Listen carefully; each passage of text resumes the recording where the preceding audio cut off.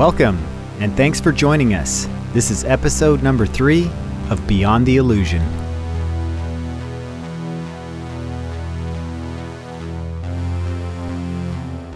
In this episode, we're going to continue along with the theme of astrology, but looking at it from a bit of a different angle, where science meets spirituality. If you listen to episode number 2, it featured astrologist Shannon Gill, and in that episode, she mentioned her partner and twin flame, Russell von Ohlhausen. So we decided it would be a great opportunity to interview Russ about the science of astrology and more generally, where science meets spirituality. I thought this would be a great interview to have at this point in our podcast, since we are living in a time and a place here in America where a great deal of emphasis and importance is placed on science. In fact, science is so widely regarded now as the arbiter of truth in our culture that we've become imbalanced in many ways due to the focus that is placed collectively on hard facts and tangible physical material. So much so that we have lost some of the magic and sense of mystery in our everyday lives. We are beginning to think that there is a scientific answer for everything, and ironically, science was created to explore mysteries. Science is an attempt to understand ourselves and the universe around us, but by giving ourselves over to it so thoroughly, we've lost something important. And that is what we are trying to explore with this podcast. The part of ourselves and our universe that is beyond the illusion. I'm going to read to you Russ's bio. It's quite long, and I have a feeling that he's done a lot more than he's mentioned here. But he's quite a fascinating character, as you're about to see, and definitely has a unique perspective on most topics. I'll do my best to explain some of the more scientific concepts he discusses with us, because it can get a little complex at times during this interview. But overall, it's a fascinating and enlightening conversation. Enjoy. Before we go straight into the conversation with Russ, I want to give you a little background information about him. He describes himself as a transpersonal ontological consciousness catalyzer, a writer, lecturer, theorist, and research astrologer. His work reflects a lifetime of study of science, religions, myths, metaphysics, and most importantly, nature, and what they reveal about consciousness and human behavior. He's taught, lectured, and spoken at various events and institutions around the world, so we're honored and excited to talk to Russ.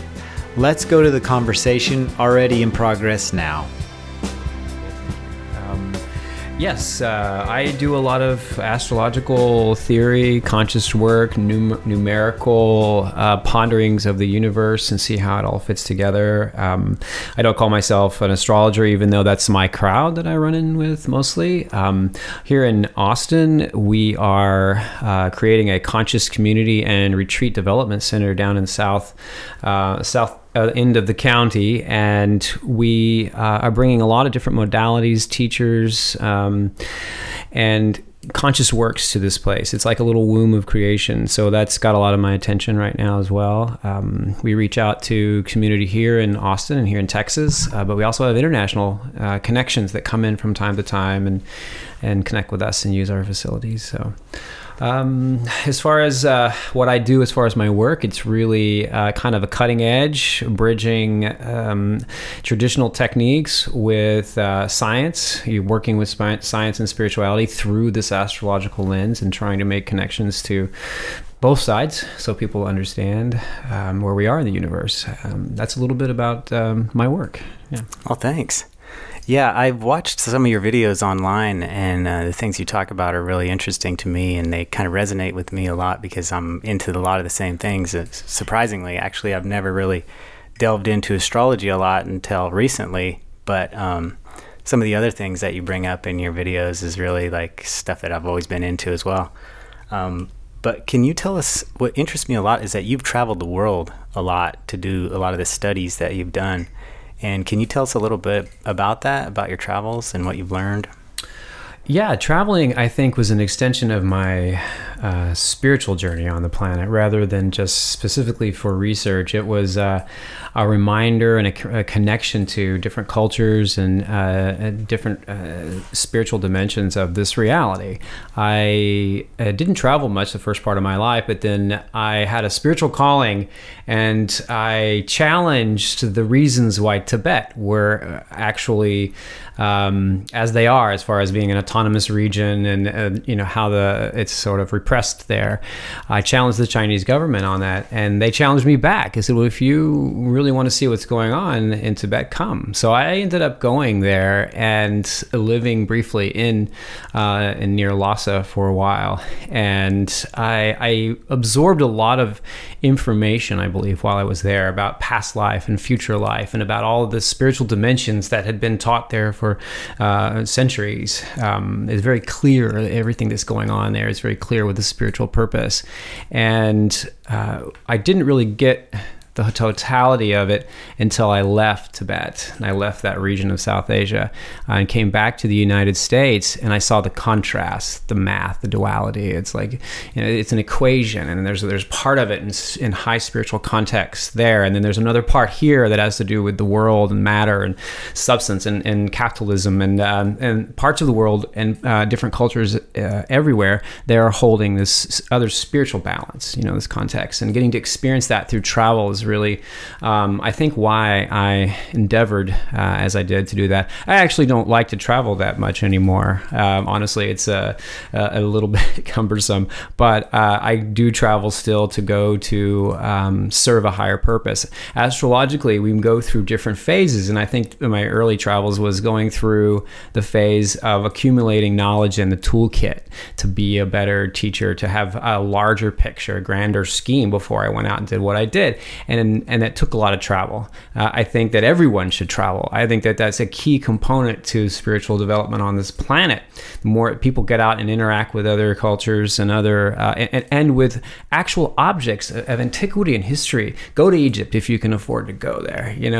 Go to Angkor Wat. Go to all the sacred temples in South America. Go to the sacred places in the West. I think everyone should do that. But then again, I'm a Sagittarius ascendant, so we would say things like that. Yeah, I think it's important too for everybody, like you were saying, to have kind of that different paradigm view, because like over there you're saying that they have a very spiritual paradigm and they're looking at things through that lens, and then over here we have this more scientific, mathematical paradigm where everything has to be proven to be real. And I think that's interesting to go around the world and see that everyone does have a different point of view slightly. Or more so. One thing interesting about that is that we're the Western world, and we think we know more than anyone else. Of course. So when you go to these other places and you travel and realize that it's hard for the Western mind to realize that we've actually figured out so much of this and mapped these contexts of our consciousness, our psyche, of our dimensions, of our reality. We've done this cycle after cycle for probably thousands and thousands of years beyond what we know as modern civilization. And when you get that reality, it's hard to bring that mindset back to the West and ever be unchanged, Yeah, I want to switch it up a little bit and talk about some of the stuff I saw you lecture about. There were these couple points that stood out to me, and it was more about how you were trying to say that your belief is that astrology in particular is a science, and it's not a pseudoscience or a mystical endeavor. It's a real science. And I just wanted to hear what you had to say about that. Yeah, I'll go so far as say it's the highest of the sciences. It's literally in the sky. It's the highest of the sciences. It's as far as out there as we can get. And I think thinking in those terms that it is above all other science. Everything else has worldly dimensions that we're working with or working towards understanding physical matter. But when you're working with astrology, it's the realm in which the psyche and matter meet. That's what's happening, and that is a science. That's one of the last true sciences, to see why we behave the way we do on the planet, why we go through these highs and lows in civilization, what's happening, and it can be explained astrologically. And that's the thing about visiting other cultures, for example, is they can trace that. We go back and what we begin to ponder with our science, we can prove has already been understood in these other cultures, and it's understood through an astrological lens. The issue that really we have is just bias right now with what is astrology. Most people think of astrology as horoscopic astrology. That's it. It's something you read, a natal chart, you prove. Even astrologers think this way. This is why I get on a lot of actual astrologers' nerves, because they really, if it doesn't benefit me and my clients, then why do I want to know it? Well, that's not the realm of science. Science wants to know. And looking at things through a larger scope, that this scientific mechanism can be explained through empirical science, and is being challenged to do so right now with quantum physics and quantum mechanics, that we're explaining that reality of our world. The same pattern exists on all levels, as above, so below. So at the astrological level, that pattern exists. The zodiac is a pattern that we can see that shows up in the quantum field, and I don't know if you saw some of those references, but I can pull them up later. But the number of subatomic particles at the root of reality match the same divisions of the zodiac and the number patterns that we see there. So if that's not scientific, I don't really know what is. But it begins to blend our spirit and our psyche together. So when we decided, that you were going to come on and talk, and I thought, what are you going to talk about? And you'd said science meets spirituality. I thought, cool, because I know a lot of people didn't like this movie, but I really liked that movie Contact.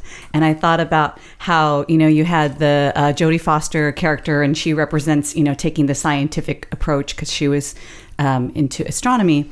And then you had the Matthew McConaughey, and he was the religious, and they were both sort of seeking the same answers and truth through two seemingly opposing paths. And so I thought, maybe today Russell's gonna show us the love child of Matthew McConaughey and Jodie Foster character. I'm hoping you can help my brain, because I went and looked at some of your material. I thought, okay, this is gonna help me to better understand what Russell's going to explain to us.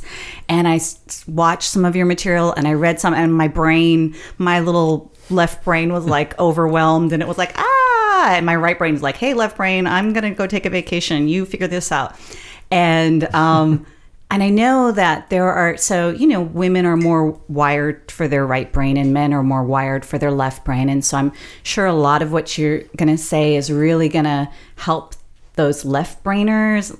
And Tim's nodding his head, yes.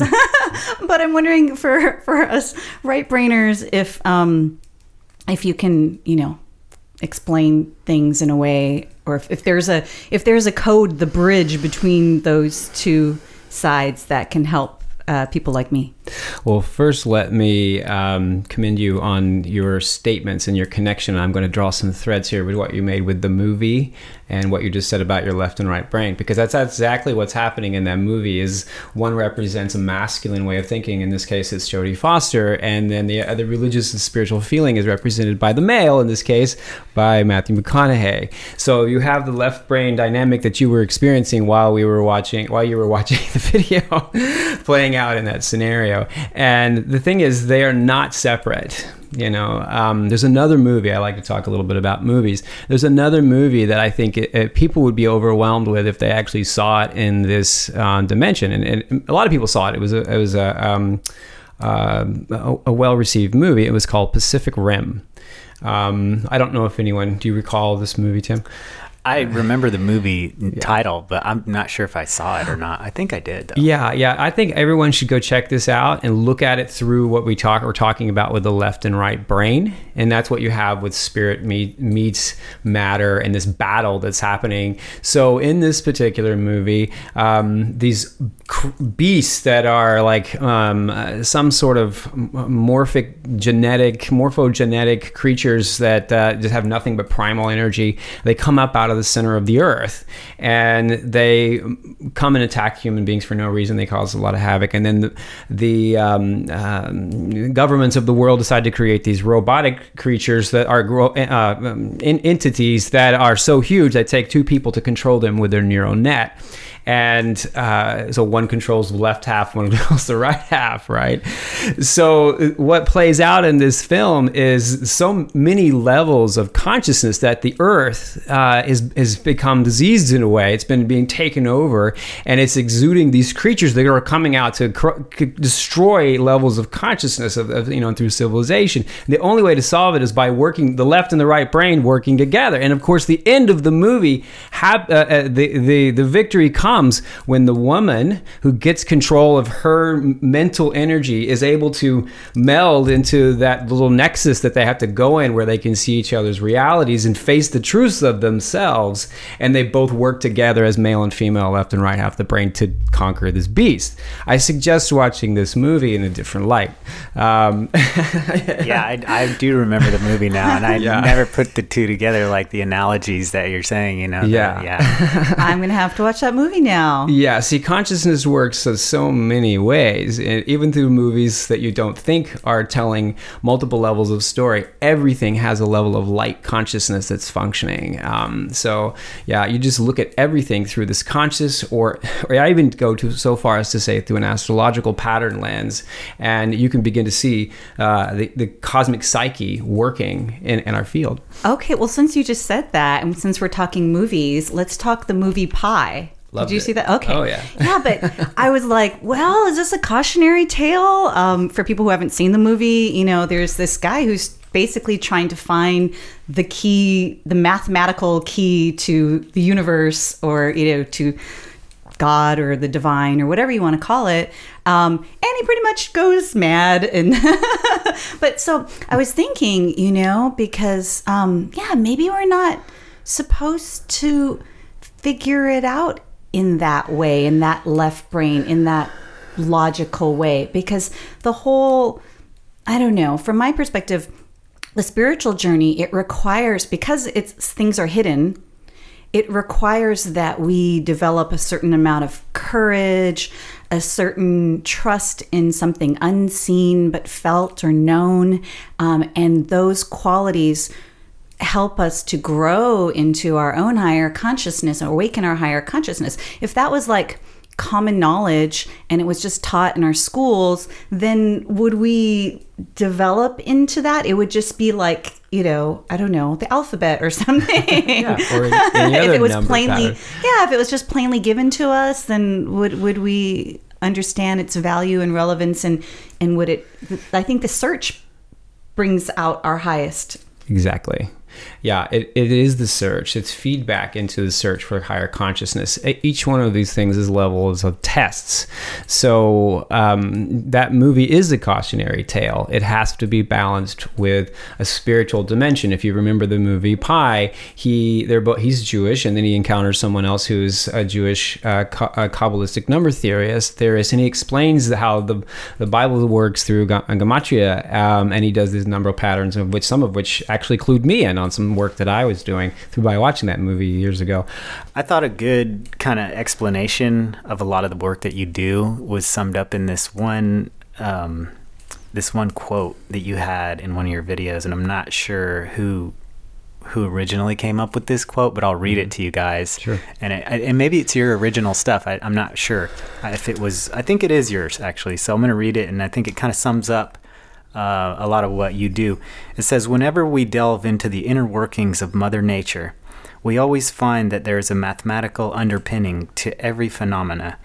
We live in a reality that is encoded with information that uses a mathematical structure.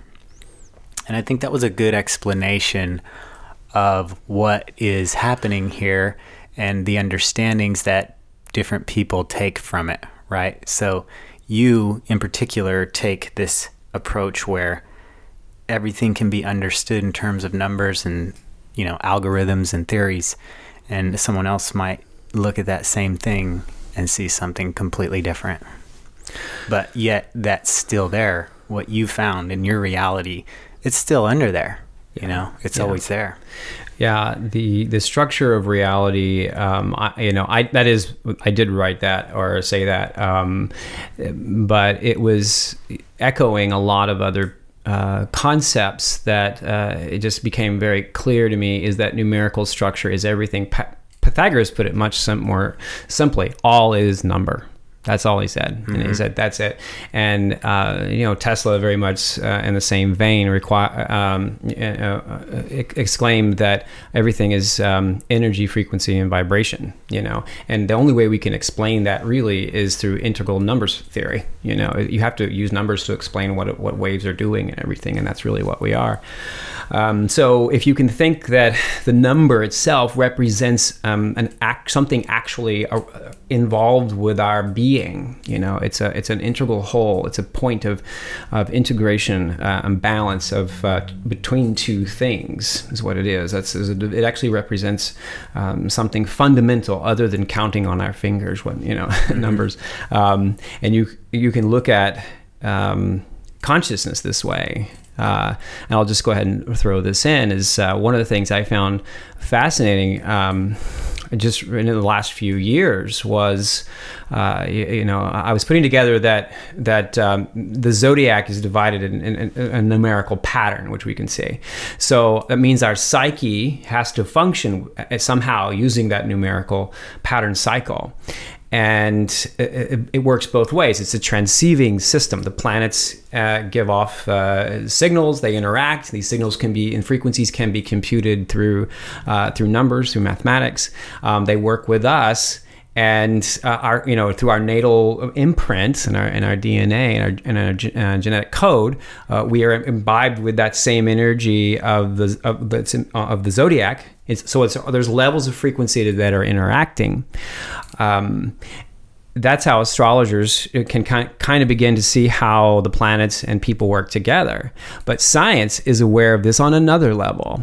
MRI machines use this same pattern to decode information signals that are being given off into the magnet to pick up, and it's based on the Fibonacci sequence. It's based on the golden ratio, the mathematical equations that they use to calculate what the brain is doing and what those magnets are picking up. So the brain works in the same code. Fibonacci sequence that I've been able to show is fundamental to the zodiacal structure. Yeah. So basically what you're saying is that the universe has this overreaching formula to it, and it functions in a way that's exactly the same way that our bodies and our brains function. I'll make an attempt here to clarify and elaborate a little on what has just been said. First, I'll start by saying that I thought Russ brought up a great point that there are similarities between the way our bodies and brains function and the way that the zodiacal elements operate. And if you think about this for a moment, it would imply that there is a common set of laws that all things must adhere to.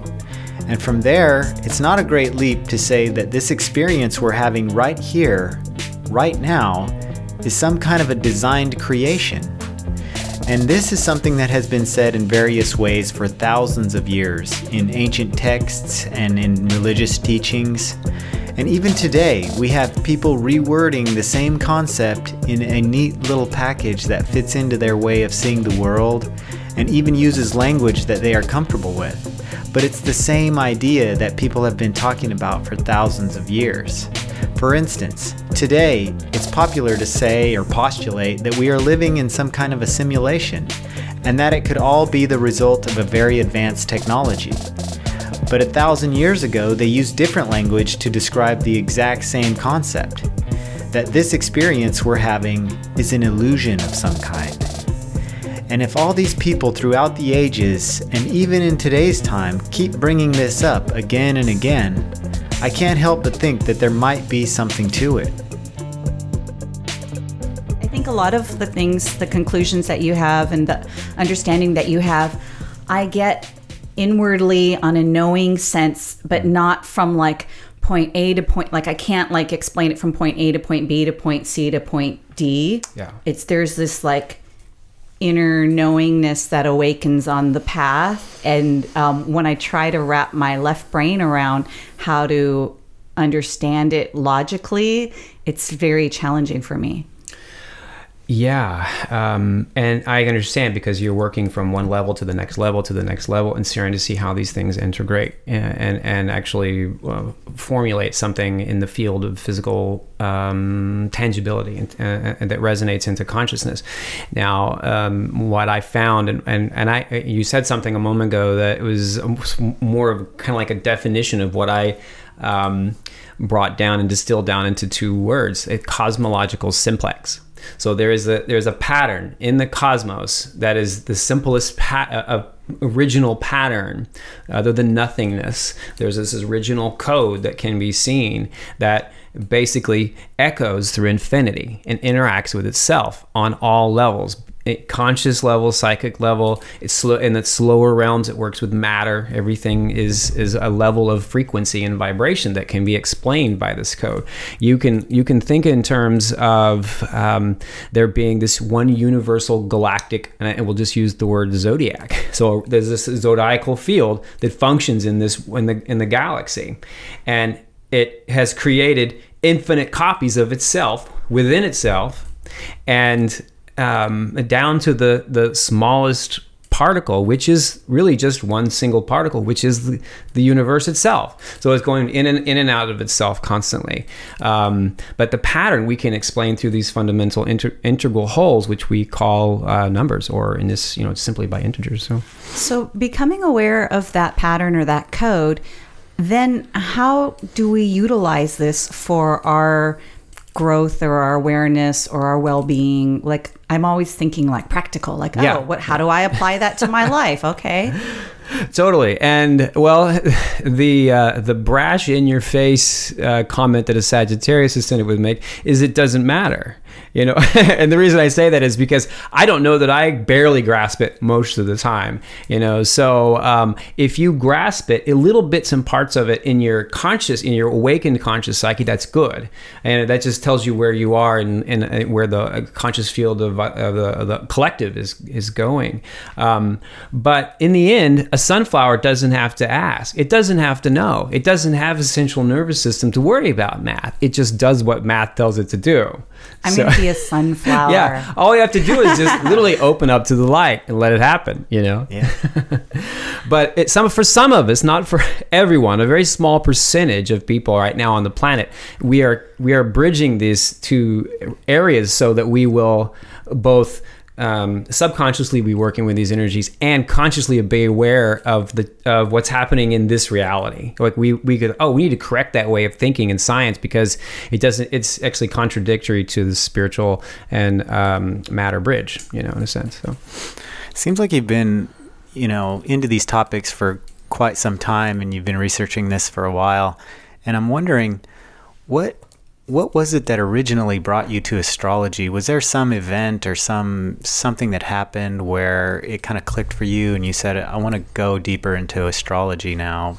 Was there something that happened or anything that you can think of, or did you just kind of find yourself on that path?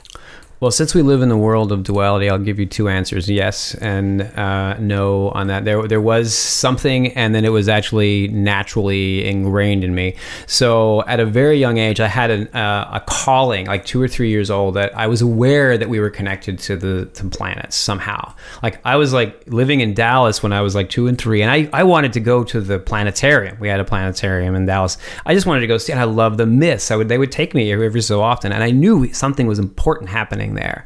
So I kind of got a little early curve on that, but I was also born with Uranus at exact midheaven in my natal chart, which is the sign of someone who's going to eventually come across astrology as being important. Uranus is working with the higher dimensions beyond the inner planets.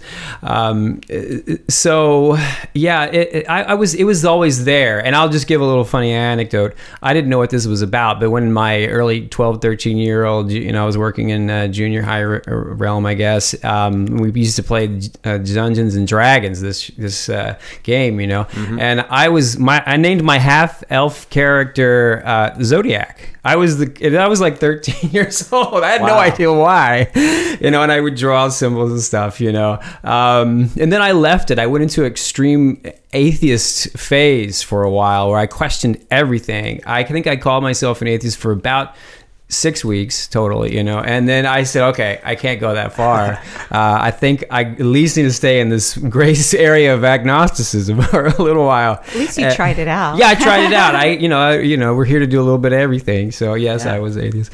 But so eventually I was questioning. I love to argue with Christians and other people of religious faith a little bit, not as much as I used to, but I still do occasionally.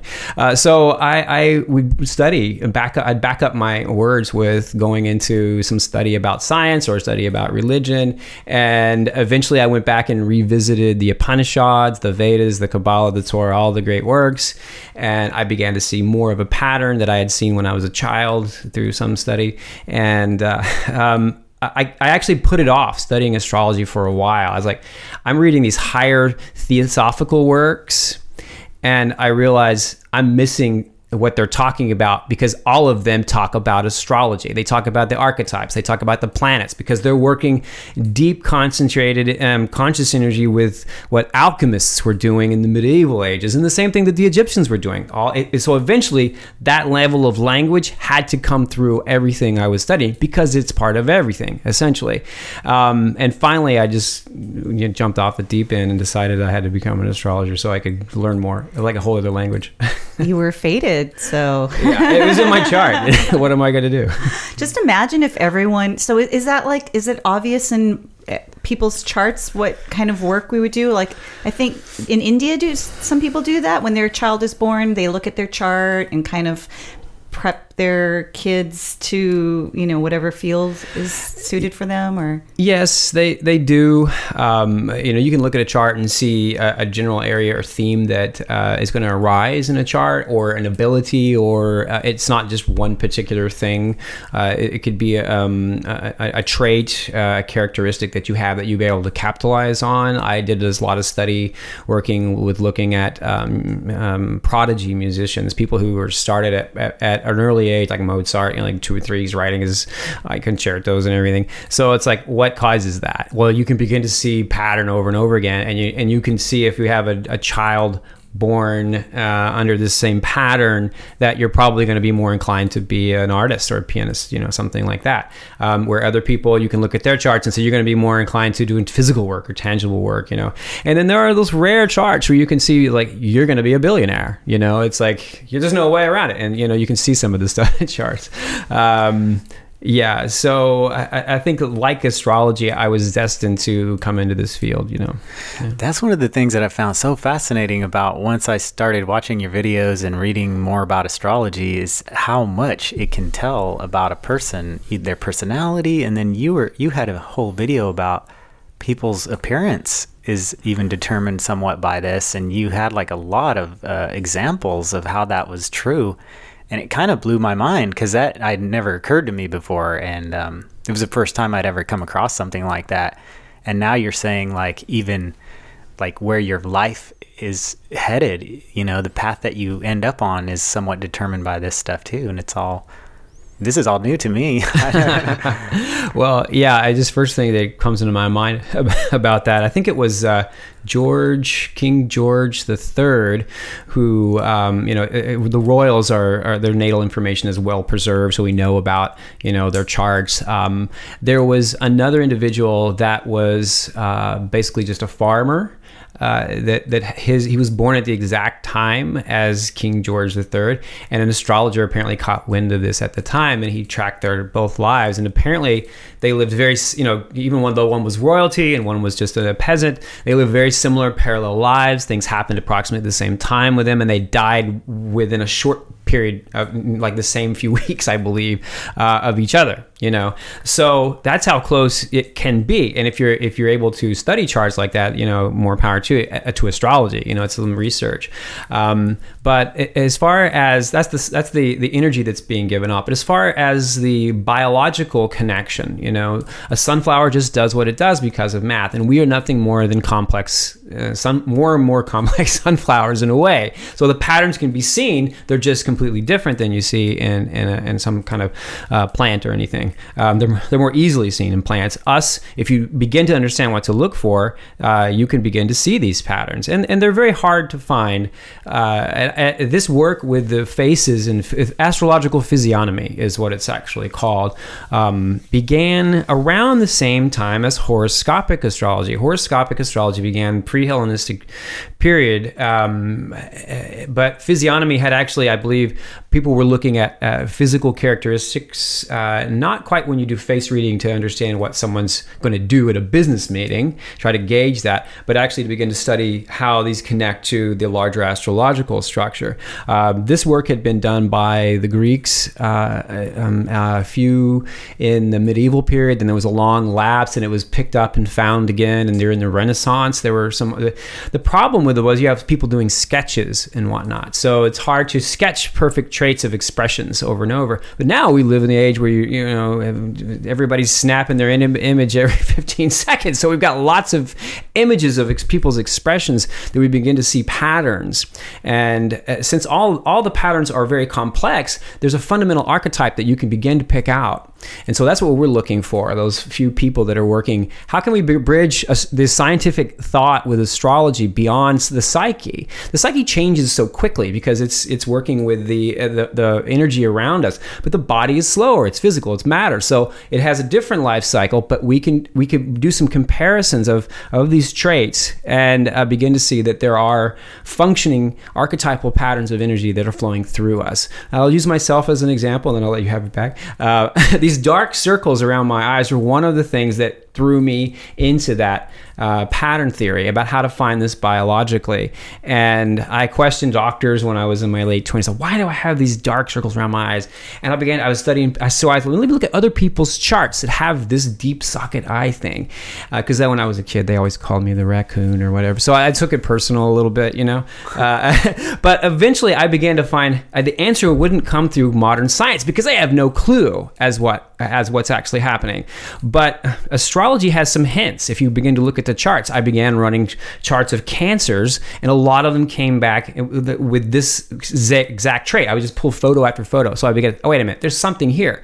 And to take it to the next level, an astrologer who was a chemist in the turn of the previous century, around the 1900s, he actually did some cremation work to look for biological salts through the astrological archetypes to see what levels of the primary 12 biological salts he was using, who had highest ratios, and he mapped out all these corpses and decomposed them. They got the biological salts and found that each of the different categories of zodiological archetype had different levels of biological salts. So the body is actually picking up and absorbing different minerals, levels of minerals, because of our energy that's interacting with the field. What we eat and what we take in is changing our body according to an archetypal pattern. So it's that level goes beyond. You can't just make that up, So anyway. And then I wonder if there's all these archetypal patterns and so many things are imprinted, like the kind of work that you're going to do and your eye sockets and and all of these things, then what's left? Like, what's percentage of what, like what's Russell creating in this life, or what's this archetypal energies that came in these patterns? And like, do you think that it's different for each person and that we can sort of take control over that? Or do you think that, it's the same for everyone, it's 50-50 or it's 80-20 or what? I have a question for you first. Mm-hmm. Do you believe that you are part of God? Of course. Okay. Yeah. So what percentage of consciousness are you functioning at any given time will tell you whether it's fate or free will.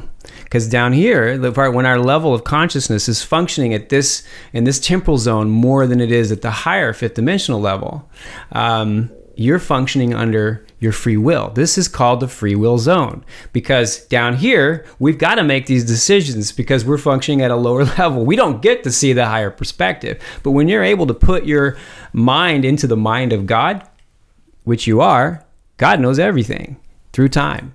So you can bring your level of consciousness to that level of functionality through a lot of different means, through meditation, through practice, through journeys, through ayahuasca medicine journeys. This is what the shamans were working with. We're going into this field to connect to the higher consciousness that goes beyond the free will zone, to know that there's a part of it that is creation, depending on where you are here, and there's a part of it that is being created through the will of the higher God self, which is also where you are.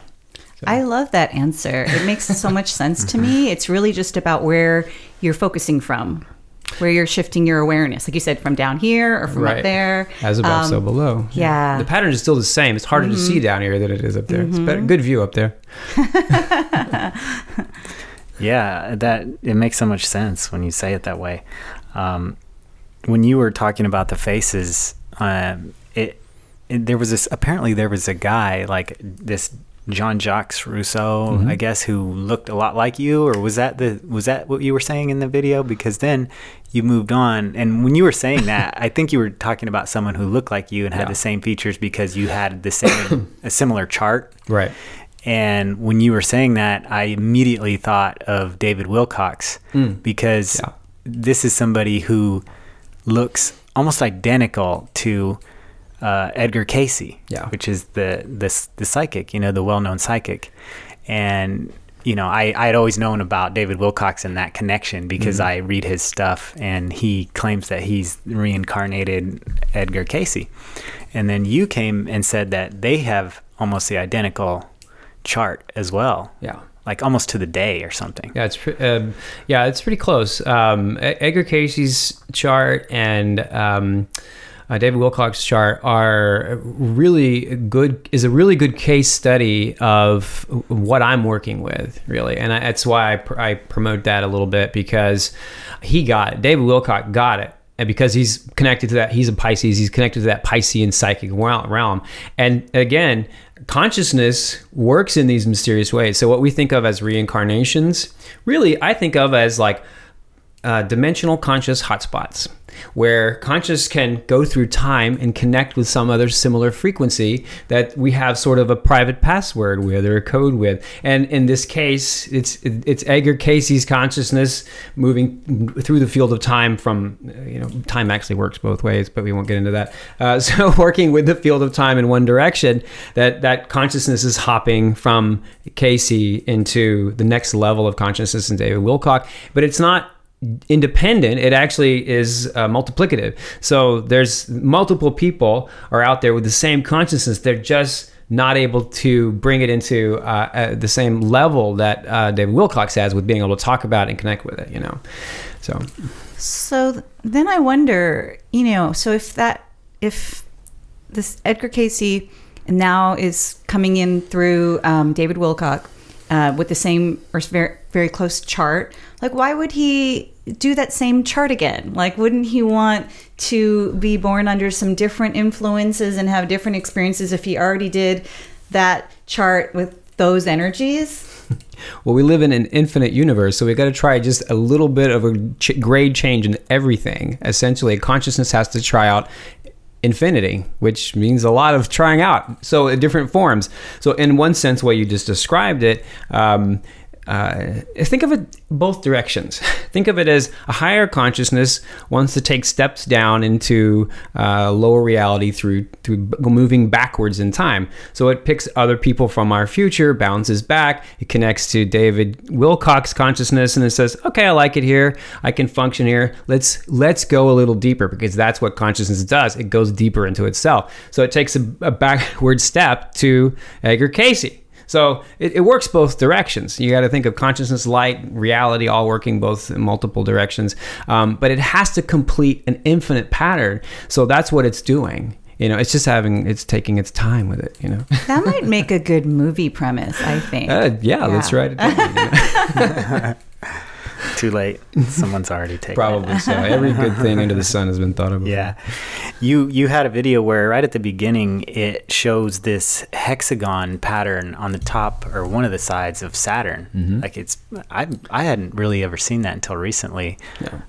And I found that really fascinating because I read The Law of One. I don't know if you're familiar with those books. And they're just this channeled material. And they talk about Saturn being this really important place because the Council of Nine is there, which are these guardians who watch over the Earth. And when I saw that pattern on Saturn, I said, to myself, like, wow, maybe there is something really special going on in that place in our solar system. What do you think about that? Yeah, Saturn is an interesting consciousness. I think of as planets just as concentrated mass concentrations of levels of consciousness. So Saturn's consciousness could hold an interesting structure. I could see why I don't know this Law of One personally, but I can see why it would be designated that these 9 entities would function there. So what's actually happening is you're able to see at the South Pole and sometimes at the North Pole, it's just slightly displayed a little differently, this hexagon pattern, which reveals the energy of what's happening in the inner structure of Saturn. So, and this is, I don't want to say this is completely new, but only a few people are beginning to subscribe to the totality of what Nassim, you're familiar with Nassim Harameyn's work. So Nassim Harameyn works with these higher levels of consciousness, vortex math. His work, Marco Rodin had done some previous work. I actually came across number theory the same way that Marco Rodin did by studying sacred literature when I was very young. I realized there's number patterns. Marco Rodin did the same thing. Nassim Harameyn did the same thing, I believe, through the Baha'i faith. And they came up with astrophysical concepts that are kind of new and cutting edge. And some of those have to do with what's called vortex patterns of the universe. It's the same thing you would see in a 6-pointed star or a double tetrahedron, what we call the Merkaba. So the Merkaba structure, this double spinning tetrahedron, is at the center core structure of planets, but pretty much of everything else as well. This vortex pattern that is concentrated in these really pure points. This is what you see kind of echoing out of the bottom, this triangulation of what, if you look at a double tetrahedron Merkaba at one point, it just forms a Star of David. So essentially what you're seeing is the outline of a Star of David that is functioning at the bottom, echoing out magnetically or geomagnetically through the bottom of the planet Saturn. All planets actually have this structure. You can just see it more in Saturn because of its octave where it's at. So, but it makes sense to me because I think about energies a lot and their shapes, and even in that book, those books, The Law of One, they talk about the pyramids a lot and what's happening there energetically. And supposedly there's this spiraling energy that's coming from all around us, and these shapes can condense those energies in a way, and that's why they made the structures and the shapes that they did. And that brings me to the pyramids. During the actual conversation here, I relayed a few facts about the pyramids in Egypt, but I really didn't do them any justice. There are a couple of topics that fascinate me in a way that few others can, and the ancient pyramids around the world are very high on that list. It's like they're some kind of giant clue to what our ancestors knew that we do not, and we're still trying to figure that out. For example, the Great Pyramid in Egypt highlights the correlations between what is happening on the Earth to what is happening in the greater cosmos through an extremely complex series of measurements, angles, positioning, and location.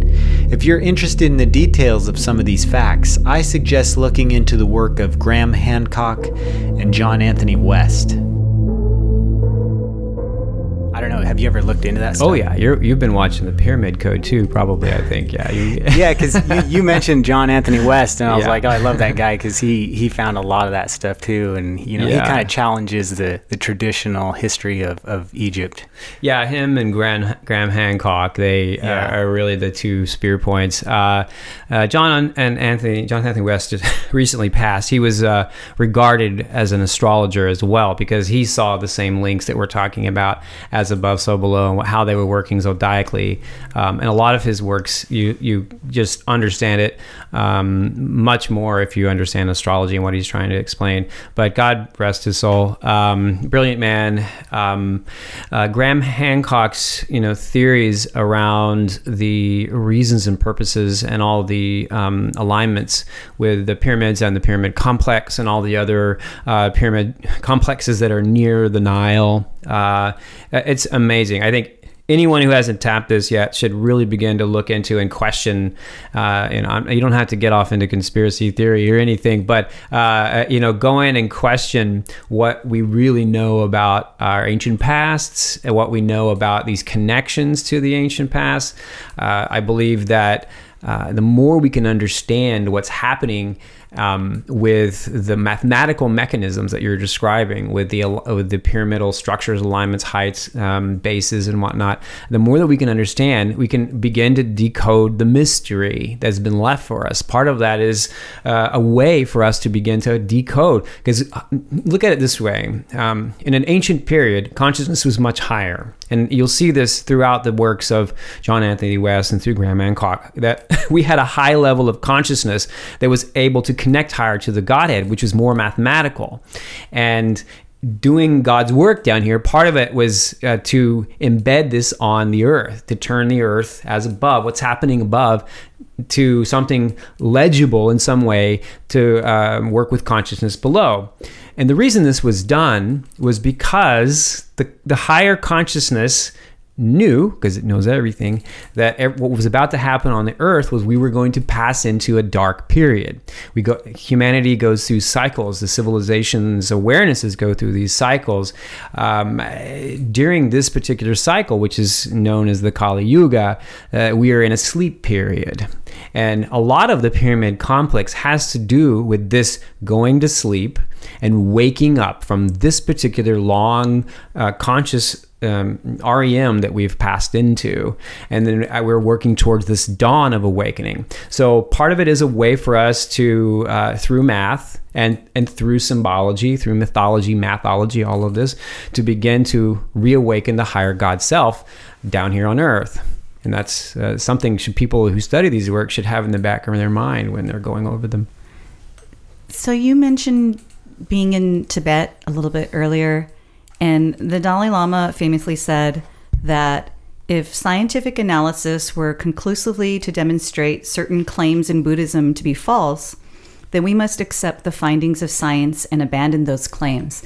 And that really impressed me. And I thought, now on the reverse, if there was conclusive evidence to prove that God exists, would these scientists be able to, accept that? Like, what are your thoughts about that? Well, my first thought is that's just God being a smart ass down here and using the Dalai Lama's voice to do it. So he's just flipping it on them. He's saying, oh, okay, well, we'll do this if you can prove that. So the Godhead knows you can't disprove this level of consciousness and reality here, right? So it's just kind of taunting the dog in this case. It's like, you need to take a step up in consciousness, prove to yourself that what you're saying is not true, because you won't be able to do it. And once you come to that conclusion within the collective, as calling yourself science, you have to accept this level of ambiguity that happens between realities, between the conscious, subconscious realities, between the levels of the temporal and the non-temporal worlds, which is exactly what they're trying to do anyway with quantum physics. They just need to apply the same thinking to spiritual conscious reality. Yeah, the world, as you said, like, we're in this sort of dark age, and the world is so, outwardly polarized, that sometimes it does feel hard to imagine that there's this, future time when people are going to come around. I mean, do you see a future where we can really bridge spirituality and science, and that, people will open up to that? Completely. Yeah. It's a cycle that we go through where the concentrated level of pure conscious energy, as much as we can get at any given point on the planet, it goes into a complete high energetic awakened state, and then it begins to wane, and then it goes to sleep, and then it comes back online again. And it's because we are light, and there's mechanisms of light and dark and shadow working, and it's all matter and consciousness. So when these things get together, we have a great time down here on the planet, because we're very conscious and connected to the higher beings of light. Literally everywhere, we are more enlightened.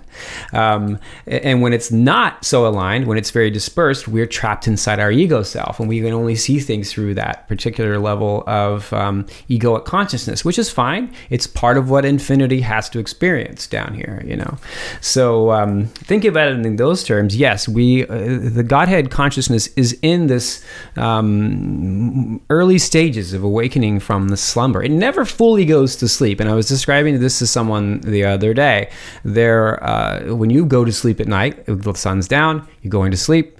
Unless you're a party animal, you crash out, and your heart doesn't stop beating. You don't stop breathing. Your systems don't stop functioning. There's a level of consciousness always at work, and that's the same thing. There are entities and people here that are holding levels of physical consciousness that have to do the basic work, to keep civilization going and everything like that. And then a small percentage of people that are holding concentrated points of spiritual awareness, the ancient ways that were never forgotten. They're the ones in the lodges and the people we call Illuminati, and all the things that are happening that are to keep at least something functioning as we pass through this period of dark sleep. Or in the Bible, it's referred to as through the valley of the shadow of death. So that passing through the valley of the shadow of death is actually what we're in as the Kali Yuga. And we will awaken on the other side to be reborn. As the Egyptians were talking about the same thing. That's what part of the Pyramid Awakening is about. I think if you can tie all these things together, you can begin to open the gates inside yourself to see the doorway, see the light to the people of us coming back online as a higher collective of aware beings on the planet. Yeah, and so since you're the astrology expert, do you know approximately when these things are going to happen? These changes into this new cycle, and well, approximately when is a good way to look at it. I was going to say date and time. Yeah, so things get fuzzier the closer you bring dimensions together. Let me just say that. So when you're in temporal zone, it's very strict. You're very, very tick of the clock strict. But as you move away from the temporal zone, which is what's more kind of moving towards, things become a little fuzzier. You can begin to map things still here in the astrological zodiacal timeline. That's why we created that system in numbers and math to keep track of all that, to keep ourselves sustained on the planet for multiple reasons. But as we move forward into that, trying to pick an exact date and time for the collective is difficult. It's more like a bell curve. It's more like a wave. There are people that are at the tip of the front of that bell curve, and there are the higher conscious beings. They're the ones that are coming back down right now, that, from the higher realms, from the other planets, if you understand what I'm talking about, the light from the Pleiades, the Arcturus, and all the other energies are becoming more concentrated, and there's more space for them to function here in consciousness, because things are beginning to shift, and plus things are becoming more enlivened. So yeah, I think that the more that we can hold that in ourselves, to remember that pattern in ourselves, that we are in this awakening phase, the better off the collective it'll all be. Can you explain what the Cosmic Intelligence Agency is? I saw this on your website, I believe. Yeah. This is a friend of ours in Australia, Julia Simas. So she is a Pisces, a double Pisces, I believe, and she is a Sagittarius ascendant. So, very true to my heart, which wants to explore everything. And she's an astrologer in Australia. And she had, back in the early 2000s, she started this organization there. And I kind of met her at that time. And then eventually she grew to over close to 1.5 million followers on Facebook. Wow. And now she travels all over the world. She does all these lectures, the conferences. I'm working with her on some of these other conferences that we're doing. We talked over the years. We finally made personal connection at the India conference this year for bridging the East and West in astrology. And so we had all our articles, and she asked to go ahead and publish this on her website. So the Cosmic Intelligence Agency came out of her watching Too Much Get Smart back in the late 60s or when she was young. And she happened to find out that the main female character actually has her birthday, I believe, as well. So she named her, she began with consciousness, intention, astrology, but then it just became the CIA, and she signed up all these agents, and now she has like so many followers on the planet. Yeah. I love the name. It's such a cool name. Yeah, it's very ballsy, actually. Yeah.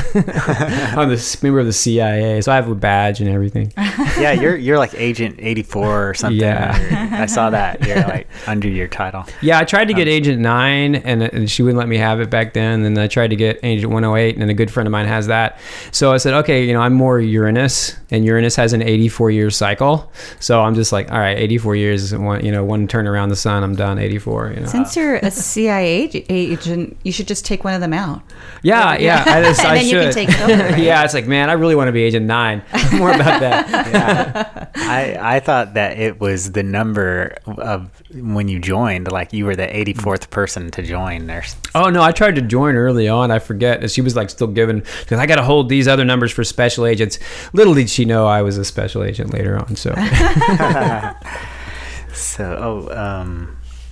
you mentioned earlier when you were talking about Pacific Rim, you said the morphogenetic field, and it made me think of Rupert Sheldrake. And then in one of your talks, you said that you actually knew him. And so can you tell us about the morphogenetic field?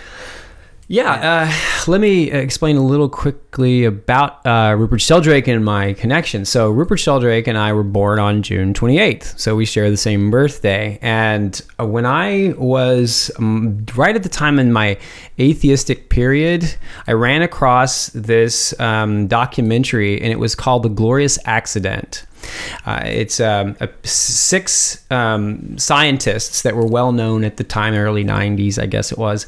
They did an hour segment, and they did a 2-hour roundtable. And the only one that impressed me was Rupert Sheldrake. The others just seemed like little trivial egotists caught up in their little scientific department of the world, and not able to connect the dots.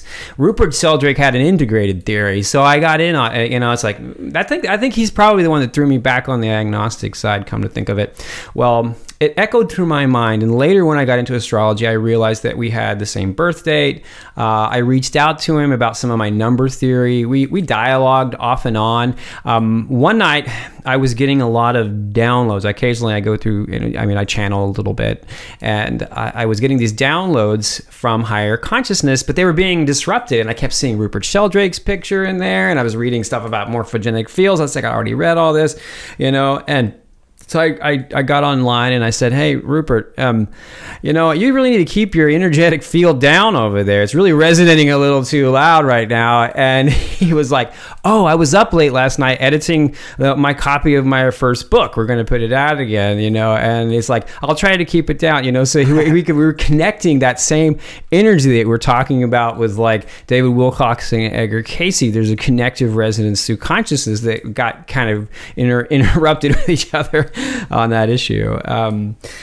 So that's my connection with Rupert, and we started a little dialogue, and we talked about a few concepts over the years, but I was supposed to write him a paper, and I never did. I never got back to him on that. A little busy, but the morphogenetic fields really is thinking in morphic resonance, which everything resonates with morphic energy, which is encoded with information. So information is mathematical, which informs us to come into form.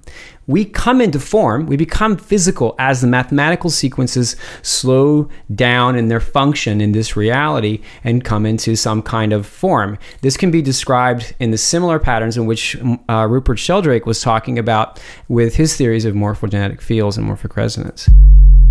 I tried my best to understand what Russ was saying right there about the morphogenetic fields. And if you didn't understand it, don't feel bad. I'm right there with you. But it's no disrespect to Russ. I'm sure some people out there actually did understand what he was saying there. It's just a little above my head. There's a direct correlation there. He actually did a lot of the same. I went back over some of his work. He did a lot of the same types of studies. He was on to some of the same theories that happened to do with the faces. He did composite face theory. He showed how there's certain patterns of types of people that he didn't use the zodiac, but he just used careers, and I believe he used criminals and things like that. It's like, can we see a pattern of psychology happening here? I don't know if there was anything conclusive from a lot of that work, but the fact that he's on that thinking that there's a psychological connection with behavior, what's happening with matter, because it functions through psychological behavior, which is happening in the psyche, which if you saw one of the other videos, you realize that it's just a fraction, a fractal part of the self that's functioning in the behaviors of light and sound. So everything is made of light and sound. It connects to our psyche, which is happening, it's slowing the field down, working inside this morphogenetic resonant container to create the events and the forms that are coming about on planet Earth now. So it's functioning as above, so below, bringing it into matter form. It's just different time cycles that happen. So anyway, hope I explained something there. Yeah, you did. That was great. Because some of his stuff is hard to wrap your mind around. And I think what's sad is that he's probably mostly well known for his little study that he did where, and it's not sad, it's just the way we are, but he did a study where he had all these people leave their house and then their pets would be behind. Yeah. And then the moment they decided to come home, the pet would get up and go to the door and start waiting. And, it was like trial after trial. It was just proving like there was something going on there. Yeah. You saw that. It was really interesting. Yeah. He did another, he's on to this. He's really, his main long running experiment right now is the experiment where he is like, can you sense a friend about to call you? That kind of thing has been going on for a long time. But there's one thing that people should go check out online, and if I can find a link, I'll send. It's been a while since I've looked at this video, but where he has this mental connection between a parrot who's able to talk and it knows its owner very well, and separating the owner from the parrot. They take like a real lifetime camera on I believe the parrot is downstairs in a basement, and then they take the owner, goes out into public and is walking around, and this psychic connection between the parrot and the bird, he's able to respond. It's like, what is that blue car?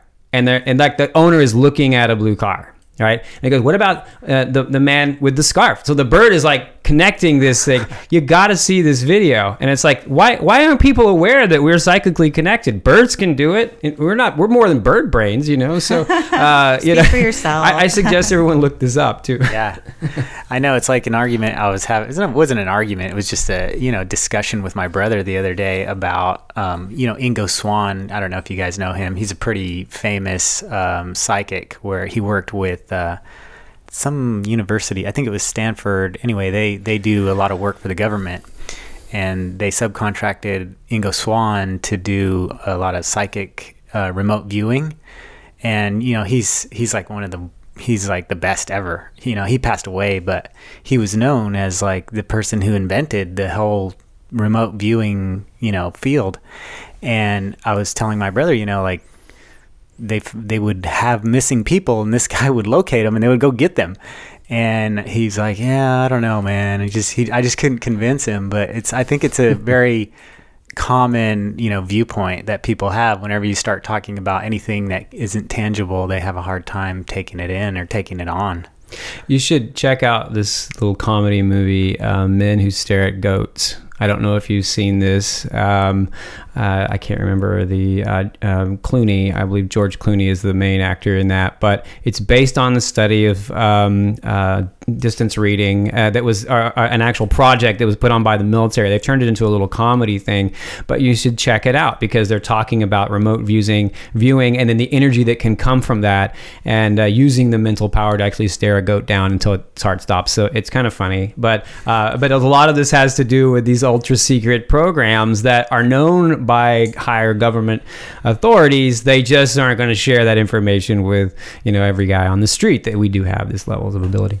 Yeah, I mean, and you can go around and tell people that, but then you turn into the conspiracy theorist, you know? Yeah. Like, yeah, I get a lot of weird looks when I start bringing this up at, you know, Thanksgiving table or something. You should just implant it in their mind. Don't actually verbally tell them. Yeah. That's the way. That's how I do it. Yeah. Yeah, pick your battles, not at the holiday table. Yeah. I didn't see you really get into your questions very far, so I'll let you. No, I did. That was Oh, it. you did? That's Oh, all okay. I've got. Yeah. That's all you got. Okay. I was like, I'm very right brain. Tim, I'm sure you're going to have more questions because you're left brain and you can translate it to right brain me. Yeah, I did a lot. I mean, we covered a lot already, but there's one last thing I wanted to say.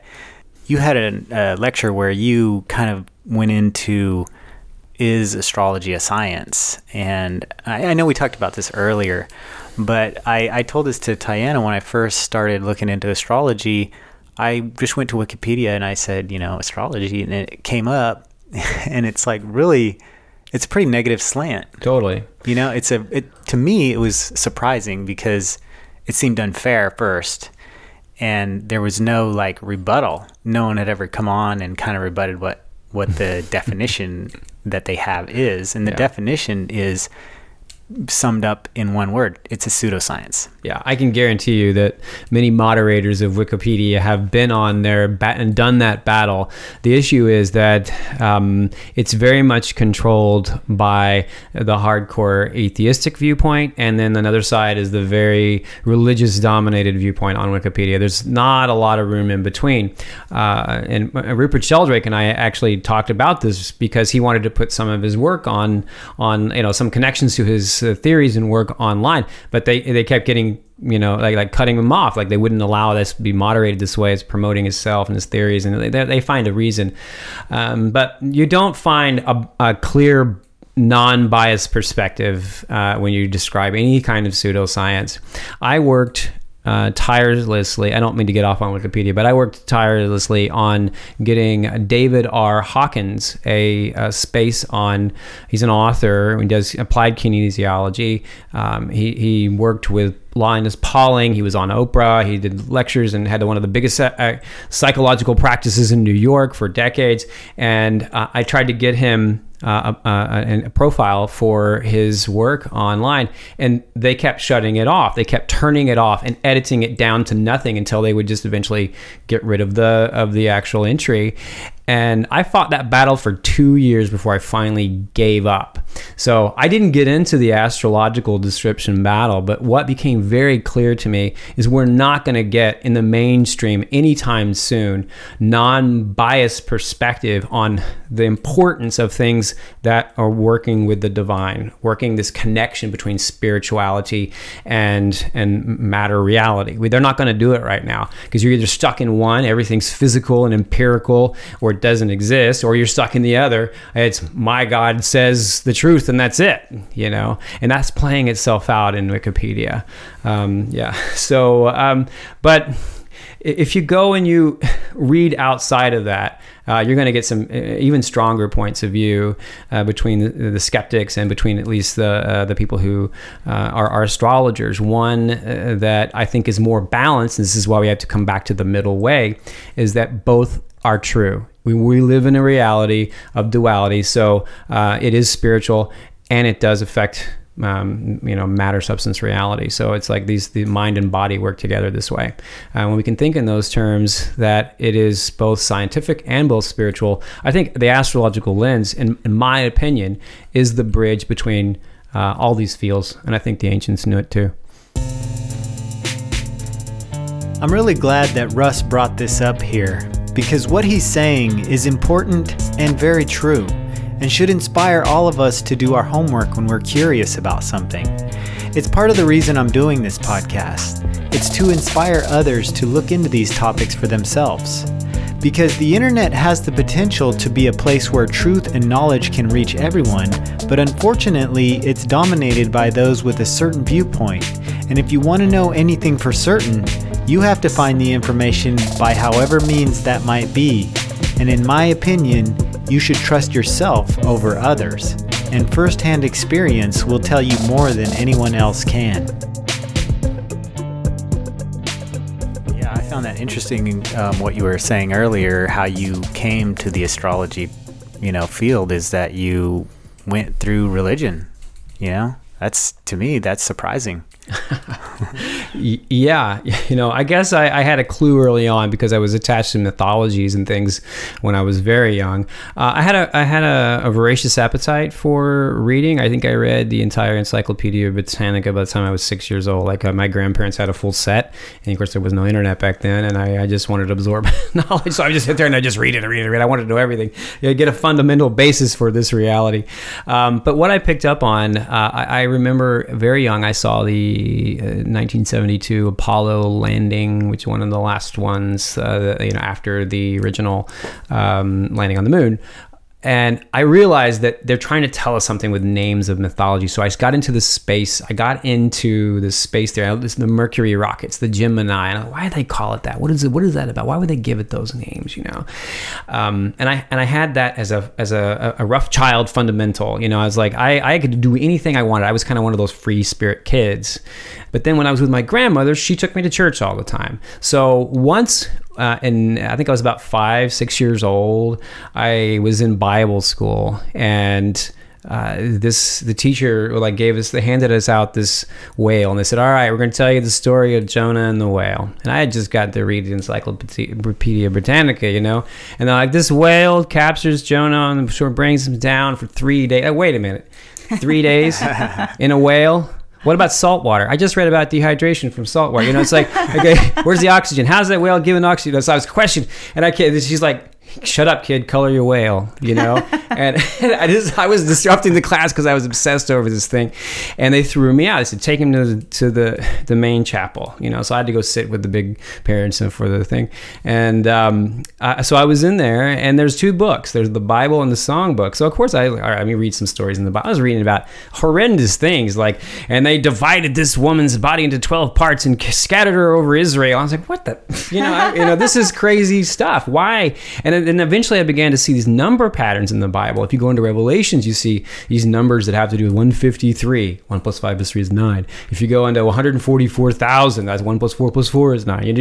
I was seeing 432 and all these. I was like, wait a minute, why does all these equal 9? And I was like 8, So I began to have an understanding there was something hidden there, and it never left my mind. And I think that was the first subconscious laying down the roots that religion held something important for me to revisit later on with consciousness. It's like, wait a minute, that's just consciousness tricking my tail to figure something out, in the future. That's how consciousness works. It's got a little bit of a smart-ass attitude sometimes. So anyway, so yeah. Yeah, you were talking about those integrals. What are they called? A 3-digit number, but if you add the numbers individually, then they come up to another number, and that's called something, right? It's like integral digits or something? I call it an integral digit or an indig. So when I was coming down, getting information about this 15, 20 years ago, I was starting getting downloads about this. I was like, wait a minute, there's something here. And I wasn't a follower of numerology, but I kept saying, why does this equal 9? Why does this equal this? So what's happening here? And I had to give it a name, so I just said, all right, it's an integral digit. What we're looking at is something that is integral to every digit. So I took out my driver's license, and I went 13, 87, 56, 42, and I was like, that equals 9. How's that? So if you add up all those digits, my driver's license, it happens to be 9. All numbers, no matter if it's decimals or whatever, if you break them down to one digit, it will be just one of those 9. It has to be just one of those 9 holes. So it's like, what are they trying to say with that simple pattern? And that was a clue to me that I was hitting something that was fundamental. So yeah. Yeah, and it's fascinating that you also talked about this, the Fibonacci sequence, and then you break it down into these integral digits where 9 is like this repeating pattern, and you find like these cyclical patterns, you said, in the Fibonacci sequence itself. And I don't know that that's been a scientific study at all. I don't know if that's been even discovered by somebody, but not until recently. Yeah, so that's my sort of claim to what I teach about is this cosmological pattern of 9. And I kept thinking there had to be, when I was doing this work with integral digits or digit sums, what actually the term is digit sums as well. What I found interesting is Buckminster Fuller, who did so much of the work around geodesic domes and working with geometry and whatnot. He actually did a whole paper on number theory about breaking things down into digit sums, but he used the same term that I came up with, which was indigs. So only he and I actually have used that term. But really, it's breaking everything down to a digit sum. So if it wasn't clear to you by now, what he's talking about when he says digit sums or indigs is, say for example, if you have the number 243 and you add up all the numbers in 243, so 2 plus 4 is 6 and 6 plus 3 is 9, you get 9. So 243 is the same as 9 indig.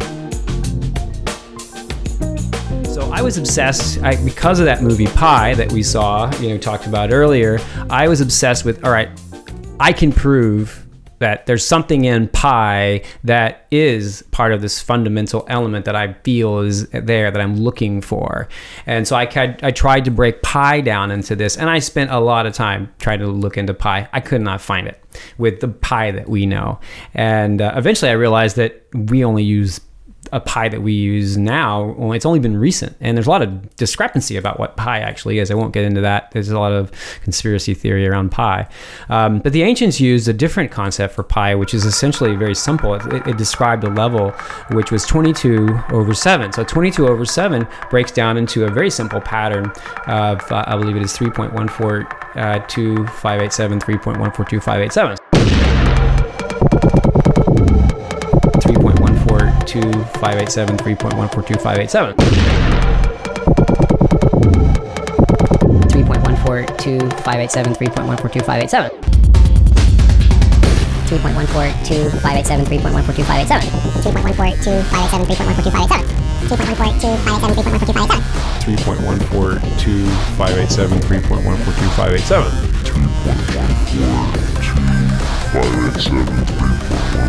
3.142,587. Repeating. It just repeats those same integral digits over and over and over again without the use of 3, 6, and 9, which is interesting. So those integral digits are hidden, those integral functions, which the same thing that Tesla talks about, look into 3, 6, and 9. So they're missing from the fundamental structure because they're what holds it all together, in a sense, the reality. And you can see that in this number. But working with that same concept, I took that over to the Fibonacci sequence. I think I saw something about some guy said something about the sunflower. I said, let me look at that. So I got into studying that, and I said, well, if that's true for a sunflower, and I say that as above, so below, it has to function everywhere. Let's look at the zodiac. Is there any way to break the number pattern down? And I tried a lot of different patterns at first, and finally I came upon the fact that everything works in 12 pairs. There's pairs. There's a light and a dark side of every side. We know this astrologically. So why didn't I think of that before? So it's like, so they're not working with 12 signs. It's working 12 pairs, which is 24 numbers. And if you break the Fibonacci sequence down to simple 24 numbers, a cosmological simplex, 12 pairs, you get the zodiac. You get exactly what the zodiac is made up of. And you can break this thing down all the way to quadrants, to triplicities, working with numbers within those pairs on a trine level, which is what concept in astrology, working with squares. Every way you add these numbers that are according to any astrological aspect, it comes up with 9. So that's kind of when I realized this is perfect. This is the perfect explanation numerically. I didn't write this. The universe did. I didn't come up with this theory. Same thing with E equals MC squared. He just wrote what he saw in the universe, and it describes something important. This is a simple structure that it describes something that we can see anywhere if we look at through this lens in nature. And it's the simple nine digits functioning together in this golden ratio sequence, in a sense. Yeah. So you're the first person to discover that. Of. The breaking down of the numbers was actually at least known, not this way, but the fact that you could do a numerical pattern, which is 1 1 2 3 5 8.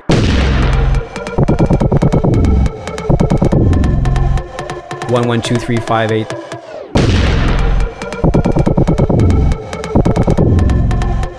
112358. 112358. 112358.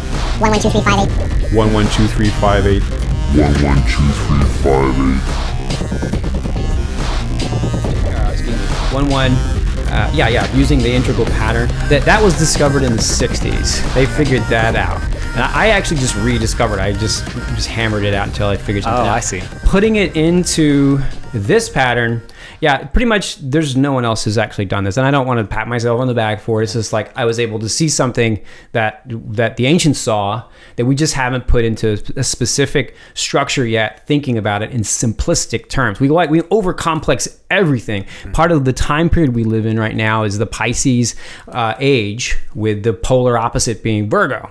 So it's very nebulous. The Pisces age is quite nebulous. Things are happening and it's confusing time and it's very complex in a lot of ways. But Virgo wants to get down into some minutia. So we miss the point in between. It's like caught up in the details. It's looking at subatomic particles. It needs to pull back and see atomic structure, and the Pisces gets confused on how does this relate to me? How does this function to me? Well, it is everything that you are. It's everything. So at some point we begin to understand that we're going to be looking at, as we move in the Aquarian age, the mind is going to rectify the discrepancy, those two polar opposites, where in alchemy we talk about thinking in everything in terms of one eye being the telescope and the other eye being the microscope, and where we meet in the middle, the third eye, we integrate that vision. We can see the biggest picture of all, and we can see the minutia, and it makes perfect sense as we activate the third eye, that third eye vision. So I think that's what's happening as we move forward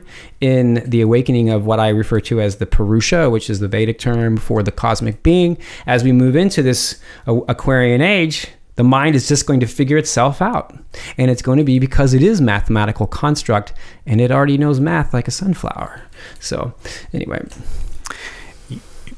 Yeah, the 3, 6, and 9, there's something there definitely, because I've been seeing these posts online where people are adding the numbers and it has all this, relation to 3, 6, and 9. And then they talk about how Tesla was obsessed with that too.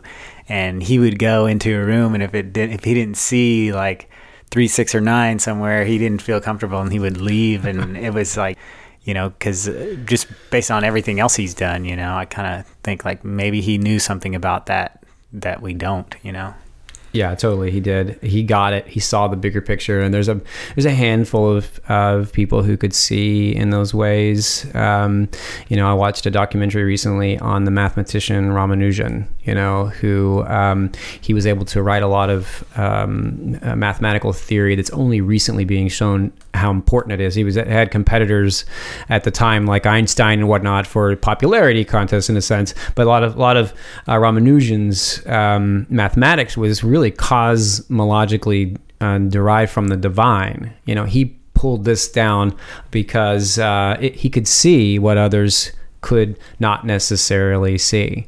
So I think that more people are going to be functioning that way as we move forward in time. Yeah. So how can people connect with you, Russell? Find out more about your work?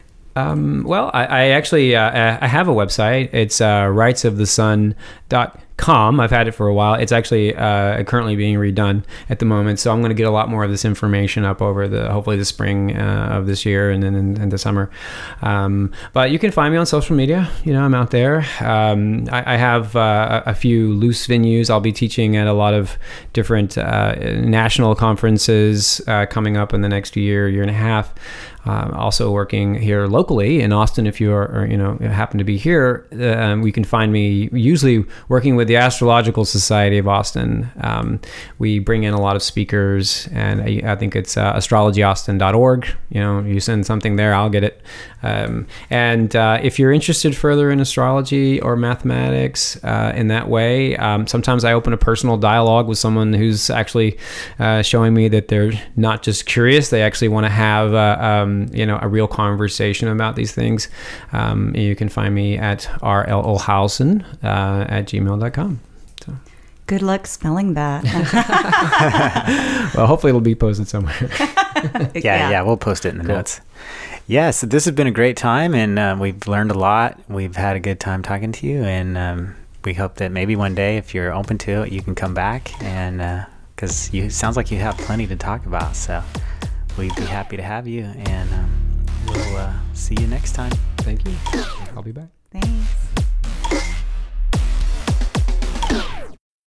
Before we end this episode, I just want to say thank you very much to Russ Olhausen for coming on this podcast and for being such a great guest. If you want to know more about Russ, you can find him online at astrologyaustin.org or at lotusbend.net. That's spelled LOTUSBEND.net.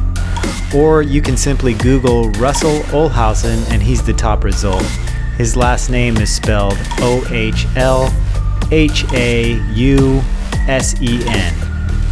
Thank you for listening to this episode of Beyond the Illusion.